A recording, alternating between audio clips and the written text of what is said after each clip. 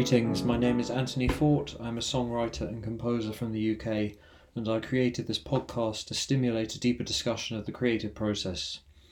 I have a PhD in music theory from Columbia University in New York, and I've taught composition at the University of Cambridge. And one thing I've learnt over the years is that when it comes to being creative, technical knowledge is not enough. When we're being creative, we are using our minds in a different way, and it's that different way of using our mind that I'm interested in exploring. This week's episode is a follow-up on one of the topics I brought up in the last episode. Last week I was beginning to tackle the issue of how exactly I come to choose which song fragment I will take forward to make into a whole song in any given week. As listeners may know by now, I'm currently writing and recording one song per week, and as part of my working process, I have a collection of song fragments or ideas that I revisit weekly, from which I choose one or two to work on in more detail. Last week, I admitted to being very unsure as to how exactly I make that choice, and I still am unsure, but I feel I've inched forwards a little bit in my search for clarity. My hunch was that I was selecting songs where I had a feeling that I could imagine the overall structure or form of the composition. In other words, from a given fragment, I had the sense that I could guess how many sections the song would need to have and roughly what function those sections would be fulfilling. Interestingly, I've noticed a similar thought process when it comes to preparing podcast episodes. As with the songs, I'm currently writing and recording one podcast episode per week. The main difference is that the song is my priority, whereas the podcast is not, and as a result I spend less time overall thinking about podcast topics than I do selecting songs to work on. That said, from my experience writing songs, I can definitely see improvements I could make to the podcasting process. Notably, just as I try to start new songs each week, even though I already have a large collection of fragments, I would probably do well to dream up different podcast topics on a more frequent basis, as this would generate a larger store of ideas for me to draw upon, and it would also improve my confidence in my ability to deliver the product on a regular basis. And sort of confidence in the creative process is sort of a topic that I've explored in previous podcast episodes, and having a strategy to sort of guarantee some level of confidence has ended up being very useful for me. But what I have noticed is that when it comes to choosing a topic for an episode, there are a couple of litmus tests that I run which give me the confidence that I have found a topic that I can take forward that week. Basically, before recording, I write a loose script of about 2,000 words on the topic I'm about to discuss. And the litmus test allows me to predict whether or not I'm going to be able to sit down and write for that length of time. So in other words, for me to know that I've got the podcast episode in the bag, I know that I need to be able to write about 2,000 words. And so what I'm looking for in the litmus test is evidence that I'm going to be able to do that. And there are two tests that I can try. One is if I can jot down, say, half a page of notes in my notebook about a particular topic, then I know from experience that that's enough material to expand upon.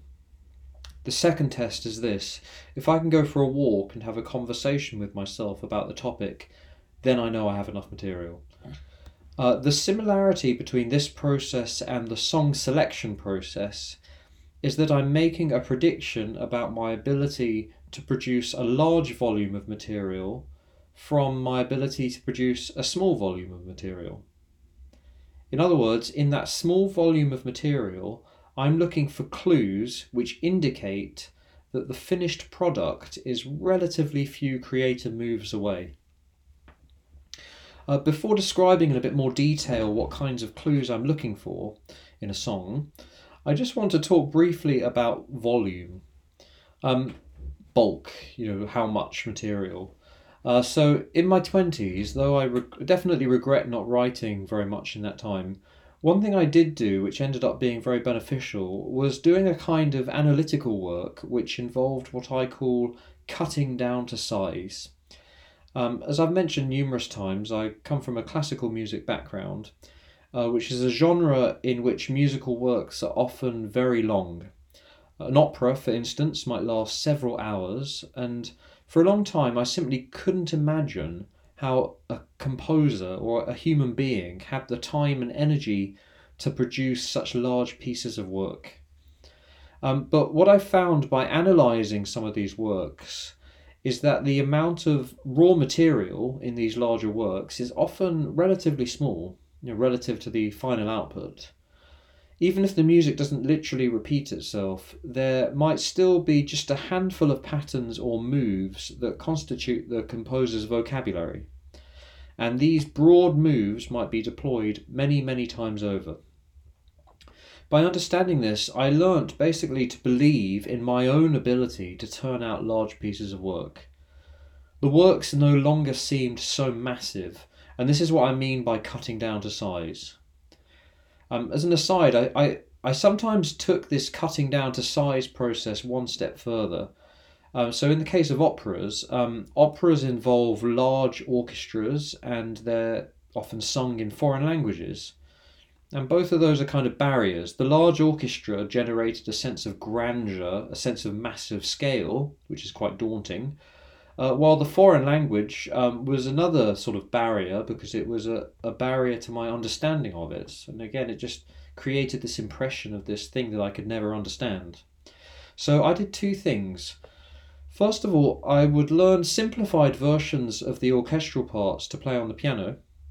And secondly, I would learn English language translations of operatic scenes and sing through those. Not just that, but I would often sing the parts in sort of silly voices. And this was fun, but it was also functional. It turned a large scale, highbrow art into a fun little set of songs. And doing that cut the operas down to size. And that taught me that I was capable of making them if I ever wanted to. I've since had a similar experience with novels. Some years ago, I remember reading a really long journalistic article published on the Atlantic website. I think it was about conflict in the Middle East, but I can't remember for sure. I was reading the article by scrolling down my laptop, and it occurred to me afterwards that I'd probably read the equivalent of a very large short story. And later on, reflecting on this, something changed in me where I started to experience novels as less daunting and cumbersome than I had before. Novels subsequently seemed, in my mind, just like extended essays. Something any person could produce. Anyone could write an extended essay if they had to. And by extension, anyone could write a novel if they wanted. So again, novels became cut down to size, and in doing so, they became more approachable. So to get back to the songs, this is sort of what I'm looking for when I'm selecting which fragment to take forward. I kind of imagine the song as a horizontal line. The line represents the entire song, and at some point on that line, there is a small vertical line intersecting it. And that point is marking an important structural moment in the song. So often in my songs, and this is true in lots of songs, not just mine, there comes a moment sometime after the halfway mark where the song takes a slightly different turn. Often this ends up becoming what is referred to as a bridge. It's not a verse or chorus, it's new material. And for me, often this new material involves some kind of reflection on the song so far. If it's got lyrics, it might be the moment where the lyrics turn back on the lyrics so far and sort of try and make sense of it all. Not always, however. For instance, in my most recent song, that moment in the song is it doesn't have any lyrics, it's just a slightly longer instrumental interlude. And it just sort of cleanses the ears before a return to the verse. You could argue that is a kind of reflection, or it's a kind of space for reflection. I'm not really too sure. But it happened after the halfway mark, which is kind of the interesting thing for me. Now, there have been theories put forward about structurally interesting things happening some point after the halfway mark. In the 20th century, some classical theorists got interested in the idea of the golden ratio and the idea that significant moments in a piece might often happen at roughly the moment that would divide the piece into sections that correspond to the golden ratio. And if you look up an image of a golden ratio on a straight line, you will see that that moment comes, after the halfway mark, sort of somewhere around the 2/3, 3/4 mark. Now, I can't assess the validity of those claims in relation to music. There are different ways you can measure it, so that's a sort of a problem for the theory anyway. Though I bring it up now because it was an idea that interested me when I was younger. And I've spoken in the past about how I sort of inherited these ideas from classical theory when I was younger, because that was the world I was in. And so I wouldn't be surprised if that mental imagery of a straight line with an intersection at the golden ratio was influenced by my knowledge of this sort of general golden ratio theory. And perhaps that influenced the way I think about musical structure. So I said that when I'm looking to select a song fragment to take forward, I'm trying to make a prediction about my ability to produce a large volume of music from a relatively small volume that I already have. And what my guess is that when I'm choosing a song, I'm basically guessing whether or not I have enough raw material to take me forward to that quote-unquote golden ratio moment. Here's another way of thinking about it. If the bridge moment is, generally speaking, the point where I look back on the song so far, and if I want some sort of moment for reflection in each song, then perhaps what I'm looking for is the confidence that I have enough material where I feel that the song is really about something. In other words, there are two kinds of material that I need to produce in a song. There's the basic material that gets me started and that forms the bulk of the song. Then there's the more reflective material that comes later and that sort of answers that material. Now, in actual fact, that reflective material can often be used as material for an introduction. It's sort of unexplained material that is explained later on in the reflective period. That's quite a handy way for sort of getting more mileage out of the material that you already have, to take that reflective moment and use it as an introduction. I find that works very well. So maybe, and I will be paying attention to this during the week, maybe what I need is enough raw material where I can say, this is what the song is about. I have a song about this thing. I need enough raw material that later on I will be able to reflect on that material. I trust in my ability to dream up reflection-based material, given enough raw material to start with. In other words, if I've got enough raw material, I know that I'm going to be able to write that sort of bridge section. This doesn't mean that I need to have dreamed up all of the raw material to begin with. For instance, it's often the case that I have enough material to cover, say, a verse and a chorus, but not yet a second verse. But with that, I might have enough material that I know roughly what I need to explore in the second verse.